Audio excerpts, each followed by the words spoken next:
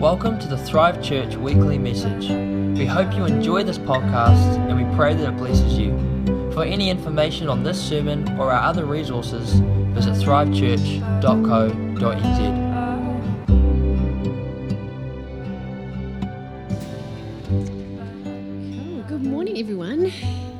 Great to see you. Thanks, Jared. Hey, if we haven't met you yet, then I just want to say an especially big welcome to you. And we love meeting people, so please come and say hi to us. Make yourself known. We really want to get to know you.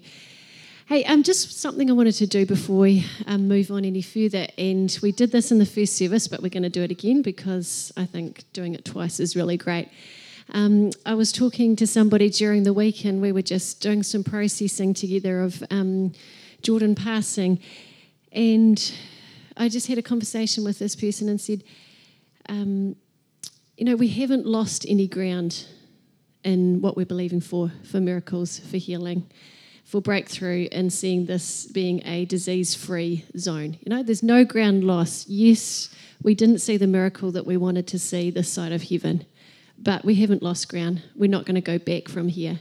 We're going to keep stepping on. We're going to keep pressing forward and keep believing for this zone to be a cancer-free zone, to be a disease-free zone, sickness-free zone in every sense of the word, mind, body, emotions, and also an allergy-free zone too. This area is known for being especially bad, living here and having allergies. And in our own family, we've had a pretty big battle with this in the last couple of weeks. But I'm believing for this region being known for being low in allergy, as in zero allergy. That's what the kingdom of heaven on earth looks like. It brings change in our lives. It brings change to the planet as well. And that's what we're believing for, seeing healing, total healing. So let's just all stand to our feet for a moment. We're just going to agree together for the fullness of the kingdom of heaven on earth, His will being released on this planet as it is in heaven. And we're just going to declare again well-being over this region. So let's just take a moment, just pray. Thank you, Holy Spirit. God, we thank you that your will is for healing. We know that. We know that everyone that came to Jesus was healed. We know that your word says that by your wounds we are healed, that everything has already been done for healing, for health, for wholeness. And just together again this morning, we just stand on your word. We just stand in the conviction that you've put within our hearts, on the faith you've given us, no matter how big or how small. And we just declare your goodness, your kingdom coming in this region as it is in heaven. We declare over this region again today that we are believing for a cancer-free zone, that we are believing for a disease-free zone, an allergy-free zone, that we're believing for well-being in this region where minds, bodies, emotions are in perfect health and order. We thank you, Jesus, for your will being done in this place. We agree with you, Jesus. We agree with your finished work. Just while we're at it, if there's anybody with any sickness anywhere in your body, just lift your hand to Jesus, just as a stretching out your hand to him. Jesus, we just agree with these people right now for total restoration and renewal in their bodies. Everything being brought back to your original intent. As it is in heaven, let it be on earth. We speak to any diseases, to any bacteria, any viruses, anything harmful in anyone's body, and we command them to shrivel up and die. We release strength over every cell. We release well-being to muscles, to tendons, to ligaments, to blood systems, just to every single part of bodies. We just release the fullness of shalom peace, which means well-being in every way, nothing broken, nothing missing, nothing out of order.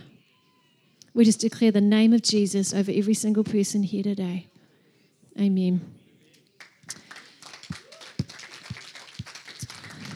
Thank you, everybody. Thanks for just standing together on that. We're going to continue to do that. No, we don't go on the offensive. We're going to keep... let's try that again. We don't go on the defensive. We stay on the offensive. We're not going to shrink back. All right, to the message. Can we have that first picture up there? Now, first service people, you have to stay quiet on these questions. I know if I had prizes, you could have all won them, but... All right. That is actually a hot dog, if you can't tell, 12-inch. Now, what would you be prepared to pay for that hot dog? Just yell out a figure. Not first service people. Anyone else? $20? The hot dog. How much would you pay to eat it? Anything else other than 20? Is 20 a good price? We agree that's pretty good. 12, says Jared. Okay, I'll just tell you a little bit more detail about this hot dog. There's not a frankfurter in that hot dog. This is genuine real beef. It is truffle enriched and it has a saffron infused sauce. Okay, how much would you be prepared to pay for it now? Wow, $500. Awesome. 18. Okay, $500 is getting closer. But you could buy this in a restaurant in America for the small price of US $2,300. Google said so. It must be true. Okay, try the next picture. What about this delicious-looking cup of coffee? Who likes coffee? Yeah, okay, what would you guys be prepared to pay for this? $10, $4, $4. Okay, $4. All right, let me tell you a little bit more about this cup of coffee, and you might be prepared to change your answer. So, to get this cup of coffee, the coffee beans, yes, there is an Indonesian animal called a civet. I'm not sure if I'm pronouncing that right. We looked it up. It looks a bit like a weasel. So this animal eats the coffee beans, fully digests them, and then excretes them. And then you can have a delicious cup of coffee. So now how much would you be willing to pay for this cup of coffee? Come on, Kerry. 0. Okay, actually, no. This is worth $50 a cup. Yeah, no, I agree. No thanks to that. Okay, we're not actually going to talk about the price of food today, as interesting as that is. We're actually going to talk about the price of love, the fact that love costs. So we're in our series of Love Stronger, 21 Days of Love. And a couple of weeks ago, Jared shared on the fact that love is brave, that it requires boldness. To love the way that Jesus did requires boldness. Last week, Glenn talked about the fact that love moves, that love always requires a delivery system, and that God uses us as the delivery system. Now, that word love, it's a word that we use so much, and often we can use it quite flippantly. Like I might say to Kathy, and this is true, Kathy, I love the way you dress. And that's a true statement. I'm using the word love there. And when I say that, I mean she looks amazing and I really like her style. And Glenn's not in the room, but I would say to Glenn, and I do say to Glenn, Glenn, I love you so much. And when I say that to him, I'm saying, Glenn, you're just the most incredible person on the planet. You mean everything to me and I love you with my whole being. Another way we use the word love. Or, take a moment, imagine your favourite dessert. Has everybody got a picture of their favourite dessert in their head? Yeah? Okay. Joe, what's your favourite dessert? If I said, what do you love the most? What would you love to eat? What's that? Oh, tiramisu. Okay. So Joe just said he loves tiramisu. We've used the word love there each time. But we're not actually going to talk about the way that we love food or the way that we love clothes today. We're talking about the kind of love that is selfless, the kind of love that is unconditional and that costs, the sort of love that looks like something and that will do whatever is needed to care for another person, the kind of love that shows kindness when it's not deserved and when it doesn't expect anything in return, love that gets its hands dirty, love that's not convenient, love that costs us something. Maybe it's resources, time, could be comfort, our own well-being. You know, the first point this morning is that love carries a price tag. Now, everything in life costs something. No matter how big or how small, it might cost us, like I said, our time, it might cost us our money, but everything carries a price tag, and the way that we show love carries a price tag. Take, for example, an act of random kindness for a stranger. So last week, the week before, Glenn and I went on a coffee date to Coffee Works, and when we were leaving, we thought, all right, let's just bless somebody else with a coffee. So we ended up buying a coffee voucher, giving it to the barista and saying, hey, can you just give this to somebody who comes in after us just to bless them? So that really, didn't cost us that much. Yes, there were some dollars, but there wasn't a whole lot of effort on our part, and not a big inconvenience. But take the fact of journeying with somebody through a really tricky situation, or journeying with someone as they break free from an addiction. Someone going through a really hard time, that's going to cost us a lot more. And I was thinking back to our years in youth ministry. We'd catch up with different youth, mentoring them, praying for them. Maybe we were preparing messages, preaching to them, or worshipping with them, whatever it was. And and they would continue to just make mistakes, and then we'd do the whole process all over again and keep loving on them and mentoring them and catching up with them. And sometimes there was thanks, sometimes there was none. Some of these people have journeyed well and they're in relationship with Jesus and doing well in life, others not so well. And there was one girl I remember in particular, and we spent quite a lot of time with her, and a lot of other people had as well, and she just kept making decisions, making choices that were harmful for her. And we just kept moving towards her, though, kept loving her, and so did a lot of other people. And she kept making those wrong decisions. I don't know where she is right now, what's happening for her, but I know that God still loves her, that He has an incredible plan for her, and that she's still in His hands.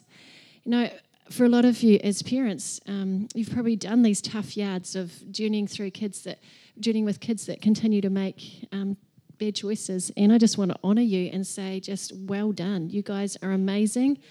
Just don't lose hope as well. God's got these incredible children in His hands, and He's got plans to prosper them and not to harm them, to give them a hope and a future.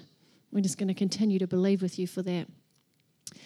So those kind of investments, they carry a price of time and convenience, and actually some pain as well, that pain of watching someone make harmful decisions. But how much are we prepared to pay to love somebody? How much are we prepared to pay to show that we love someone? And do we attach a price tag to our love? Like, I'll only pay this much and no more. Or I'll pay maybe I could give about $500 worth of effort to love that person. But to that person, I could give way more. Maybe it's a family member, and usually we'd pay a lot higher price for them, usually. But what if it's a stranger? Do we look at them and attach a price value to our love based on what they look like, or based on the skills that they have, or maybe based on what they could potentially do for us one day? Just have a wee look at these faces for a minute. Here we go. What kind of price of love would we be prepared to pay for these people? Take the older guy in the top row. How much love would you be prepared to show him? Maybe you'd be prepared to show the younger guy down the bottom right-hand corner more love than the guy above him. I don't know. It is so easy for us to form judgments on people, even based on nothing more than their looks. Can place judgments on them about their worth based on looking at them. Did you know that research has shown that all it takes for us to form a judgment on someone based on their facial appearance is 1/10 of a second? That's how quickly we form a judgment. And the research also said that, even by spending time with them afterwards, that usually not much changes about our first impression of someone. So like it or not, the appearance plays a powerful role in the way that we treat others and how we get treated. Bit scary, eh? When I nursed in the surgical wards at St George's Hospital, I encountered so many different people. I got to nurse a lot of people, children, parents, older people who were quite frail and at times scared, big kind of buff rugby playing people, rich people, people with not much money, people who were really grateful for anything I did for them. Some people who, no matter what I did, always wanted something done differently or always wanted more done. People who were beautiful, some not so much. People who were used to having others look after them and giving orders, and people who just weren't used to having anyone do anything for them. And I was thinking back on all this and my goals in my nursing time, and of course it was to provide the practical, the physical care that people needed, and also to provide them with teaching and training on their surgeries. But my goal also was to form a heart connection with these people so that they would feel safe and secure in this environment and so that they could trust me. And my goals were to care for each person and to treat them with dignity and respect, like they deserved. And yes, I could still form that really quick judgment in that, little millisecond of time, but then I needed to step past that and then move into the role of caring for them. And I know that nursing is different from usual day-to-day interactions, but just think about it for a minute. Just imagine what it could look like if every single person in here, all the Christians in this region, if each one of us made a decision that in every interaction with every person, we showed kindness and dignity and respect. I believe that this region could be changed through simple things like that, through simple acts of kindness. It might just look like a smile or a thank you. It might just be like showing good manners, or asking someone how they're doing. What would happen if we moved past those first few milliseconds of judgment and asked God to help us to see the person through his eyes? Now, loving someone always carries a price. Always. There's always a cost.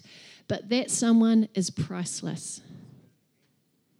We've always got to remember this. The person is priceless. Their value doesn't carry a price tag. And Father God, he places infinite value on each one of us, on every person out here. John 3:16 says this so well. God loved the world so much that he gave his one and only Son, that whoever believes in him will not perish but have everlasting life. The Father was willing to pay everything because he loves us so much. Now, this wasn't about dollars. It was about the life of his own Son. Now, what sort of cost are we prepared to pay for another person?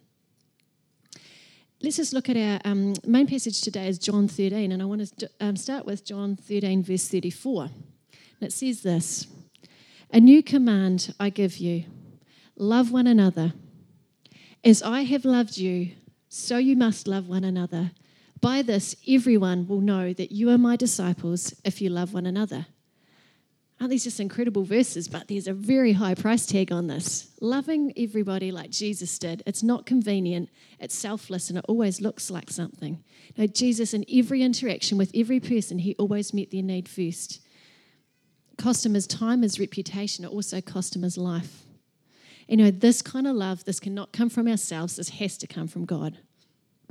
So back to the verses. When we're reading scripture, it's a really good idea to look at the verses around the ones we're reading. So look back at the start of the chapter, and it begins with the story of Jesus washing his disciples' feet. So let's go back to the start, and I'm going to read a little bit to you. John 13. "It was just before the Passover festival. Jesus knew that the hour had come for him to leave this world and go to the Father. Having loved his own who were in the world, he loved them to the end. The evening meal was in progress, and the devil had already prompted Judas, the son of Simon Iscariot, to betray Jesus. Jesus knew that the Father had put all things under his power, and that he had come from God and was returning to God. So he got up from the meal, took off his outer clothing, wrapped a towel around his waist. After that, he poured water into a basin, began to wash his disciples' feet, drying them with the towel that was wrapped around him." So let's just take a moment and look at this a little bit more in depth. So this is Passover time in Jerusalem. So you've got all the people that usually live in Jerusalem, plus a whole lot of visitors who have come especially for the festival. So there'd be heaps of people. They would have all been clamoring to get to Jesus, maybe just to touch him or just to get a glimpse of him. They'll be tired. They're all a long way from home, the disciples and Jesus. It's springtime. The streets are probably a bit dry and dusty. They've got sandals on their feet.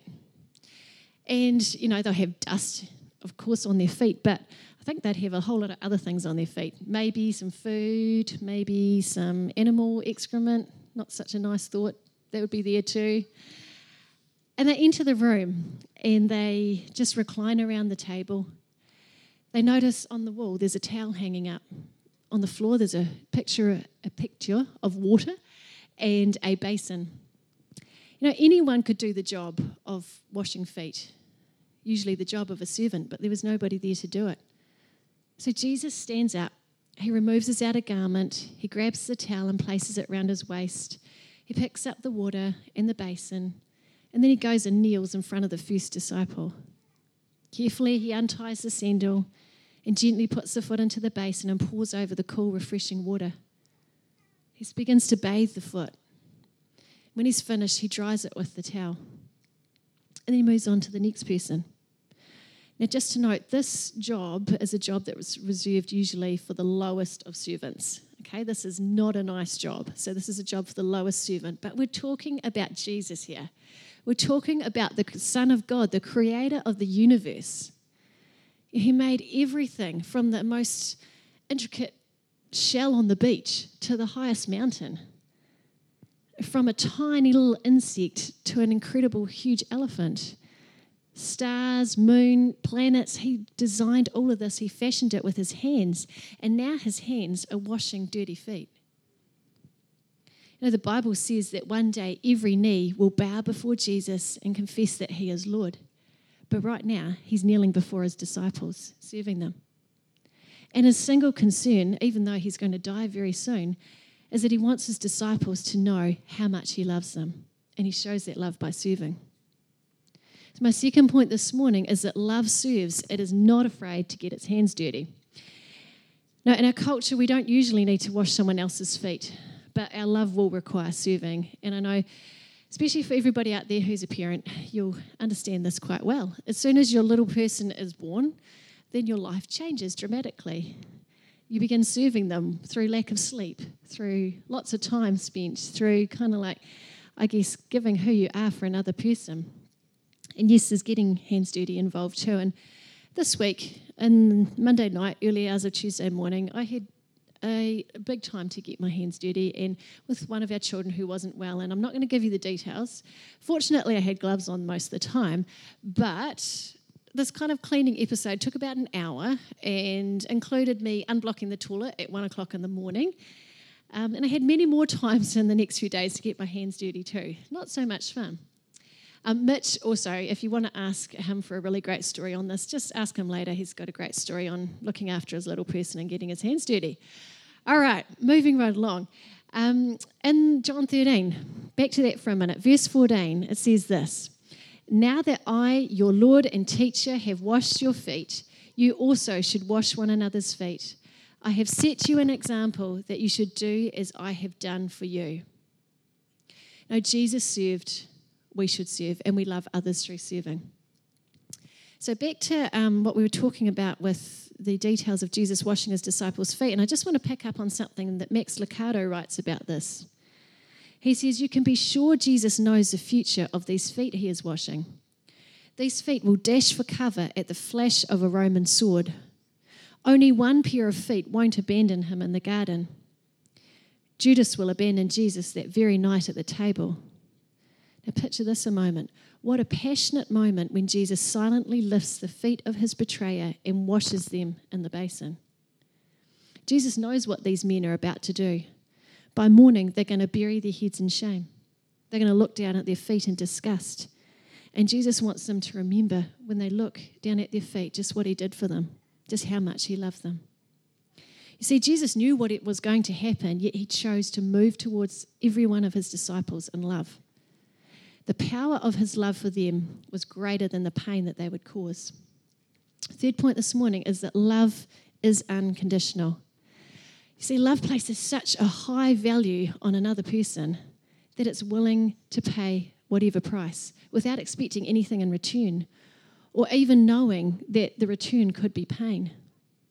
Now, I'm not talking about just having no boundaries here and letting people walk all over you because, real love, honouring ourselves and others has boundaries. But one of the costs of love is the possibility of pain. I don't think there's any better story to explain the price of unconditional love than the story of Corrie ten Boom. So I want to just share that with you for a minute. So for those who don't know, Corrie was a Christian lady, and I guess she became really well known after the Second World War for what she did during the war and in the years after. So Corrie and her family lived in Holland, and when the Nazis came and occupied Holland, they hid Jewish people in their home. Unfortunately, Corrie and her family were discovered for what they were doing and they were arrested, and Corrie and her sister Betsy became prisoners at Ravensbrück concentration camp. So fast forward a few years, 1947, and Corrie is speaking at a meeting in Germany, and she would go in from Holland and speak in Germany just on the forgiveness of God. And she says that back then in a meeting, there wasn't like really any interaction with people. It was just quiet after a meeting. No questions were asked. And people would just quietly collect their things and then just leave the room. And I just want to pick up her story here. And I'll read a bit. It was in a church in Munich that I saw him, a balding, heavy-set man in a grey overcoat, a brown felt hat clutched between his hands. People were filing out of the basement room where I had just spoken, moving along the rows of wooden chairs to the door at the rear. I'd come with the message that God forgives. It was the truth they needed most to hear. The solemn faces stared back at me, not quite daring to believe, and that's when I saw him, working his way forward against the others. One moment I saw the overcoat and the brown hat, the next a blue uniform and a visored cap with its skull and crossbones. It came back with a rush. The huge room with its harsh overhead lights, the pathetic pile of dresses and shoes in the centre of the floor, the shame of walking naked past this man. I could see my sister's frail form ahead of me, ribs sharp beneath the parchment skin. Betsy, how thin you were. This man had been a guard at the concentration camp where we were sent. Now he was in front of me, hand thrust out. A fine message, Fraulein. How good it is to know that, as you say, all our sins are at the bottom of the sea. And I, who had spoken so glibly of forgiveness, fumbled in my pocketbook rather than take that hand. He wouldn't remember me, of course. How could he amongst thousands of women? But I remembered him. I was face to face with one of my captors, and my blood seemed to freeze. You mentioned Ravensbrück in your talk, he said, saying, I was a guard there. No, he didn't remember me. But since that time, he went on, I've become a Christian. I know that God has forgiven me for the cruel things I did there, but I'd like to hear it from your lips. Fraulein, again the hand came out, will you forgive me? And I stood there. Betsy had died in that place. Could he erase her slow, terrible death simply for the asking? It couldn't have been many seconds that he stood there, hand held out, but to me it seemed hours as I wrestled with the most difficult thing I had ever had to do. For I had to do it. I knew that. The message that God forgives has a prior condition, that we forgive those who have injured us. And still I stood there with the coldness clutching my heart. But forgiveness is not an emotion. I knew that too. It's an act of the will, and the will can function regardless of the temperature of the heart. Help, I prayed silently. I can lift my hand. I can do that much. You supply the feeling. And so woodenly, mechanically, I thrust my hand into the one stretched out to me. And as I did, an incredible thing took place. The current started in my shoulder. It raced down my arm, sprang into our joined hands, and then this healing warmth seemed to flood my whole being, bringing tears to my eyes. I forgive you, brother, I cried, with all my heart. For a long moment, we grasped each other's hands, the former guard and the former prisoner. I had never known God's love so intensely as I did then. Isn't that an amazing story? I had a few tears when I was practicing this. That is unconditional love right there. I don't know how somebody can love and forgive like that. Only it can come from God, really. And that's what she said. It required a step from her. She chose to forgive, but then she was infused with the power of God. You know, and this cost her. It cost her the right to hold on to that incredible pain. And I think we'd all say she had a right to hold on to that, to hold on to the record of wrongs done against her and so many others. And this looked like something, though. It looked like forgiveness. Now, for us, are we prepared to love and get nothing in return?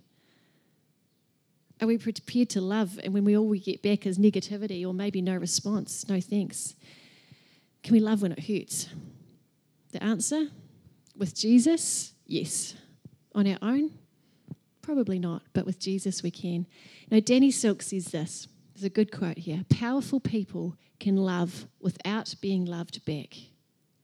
Now, to love another without being loved back is loving without condition, the kind of love that Jesus showed continually. Just at the end of John chapter 13, back to that for a minute, Jesus is telling the disciples how he's only going to be with them for a short time longer. He's talking about his death and resurrection and returning back to the Father. And that's when this verse of John 13:34 that we started with comes in. So I want to go back to that for a moment. This is from the Passion Translation. This is what it says. So I give you a new commandment. Love each other just as much as I have loved you. For when you demonstrate the same love I have for you by loving one another, everyone will know that you're my followers. Notice that first word there. It says so. The words before that are talking about Jesus returning to his Father, and then it has so, or maybe we could replace the word with therefore. So Jesus is saying, because I have to go back to the Father, therefore it's up to you. It's up to us. It's our turn. Now we need to love each other just as much as Jesus has loved us. This will show the world that we belong to him. This is the commission that he gave us. You know, commission's not just a decision that we get to make. This is a command. Now, if you need an answer today, maybe you've been asking God, what's your will for my life? I know, as a young person, I'd ask God that, God, what's your will? And it starts here, loving God and loving others. Simple as that. So just as we wrap up today, this is the commission that he's still giving us today, to love each other, to love as Jesus loved. Love that values. Love that doesn't depend on who the person is. It doesn't matter if they're a stranger or somebody we know well. Love that sees another person as priceless. Love that will always choose kindness. Love that serves and is prepared to get its hands dirty. Love that's unconditional and lets go of a record of wrongs. The kind of love that has to come from him. Like I said, this sort of love will cost us, but people are priceless. I just wonder, as we just close this morning, if we can just stand to our feet, and I'd just love to pray for you.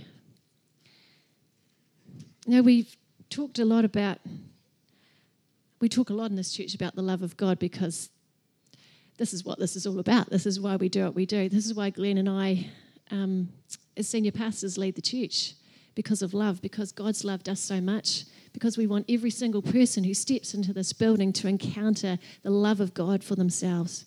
Like Glenn read out from Ephesians 3, that we would know this love to its fullest measure. That's why we do what we do. And we do what we do as well so that this region is going to be transformed by the love of Jesus. We talk about 10,000 people being transformed by the love of Jesus.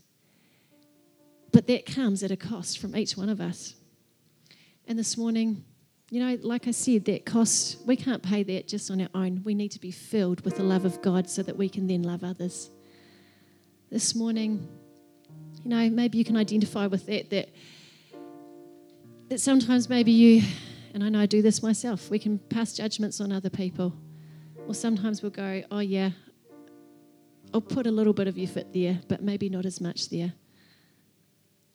But we want to be those people that are prepared to just say, hey God, whatever it takes. And if that's you this morning, then I'd just really like to pray for you. And maybe you just want to put a hand on your heart as we pray together this morning. God, we just thank you for the love that you have lavished on us, that you love us so much that you were prepared to even give us your Son. And Jesus, that you love us so much that you were prepared to lay down your life for every single one of us. God, we thank you for that. We can never say enough thank yous for that. But God, just in this church today, God, as your people of Thrive Church, we want to be people that are prepared to pay the price, who are prepared to show the kind of love that costs us. God, we want to be people that see others through your eyes, not through our own filters or through judgments that we might form. God, we want to see them through your eyes. And so we ask you for grace so that we can do this. And God, we ask you today to fill each one of us with your love, that we can be so full of your love that it can't help but overflow to those around us. God, that your love will give us the strength and the grace that we need to love on other people. God, I ask you to do what you need to do in my heart, and whoever else wants to make this your own, then do that. But God, do what you need to do in me so that I can love more like you did, Jesus. And God, just once again today, we just agree together for 10,000 people impacted by your love.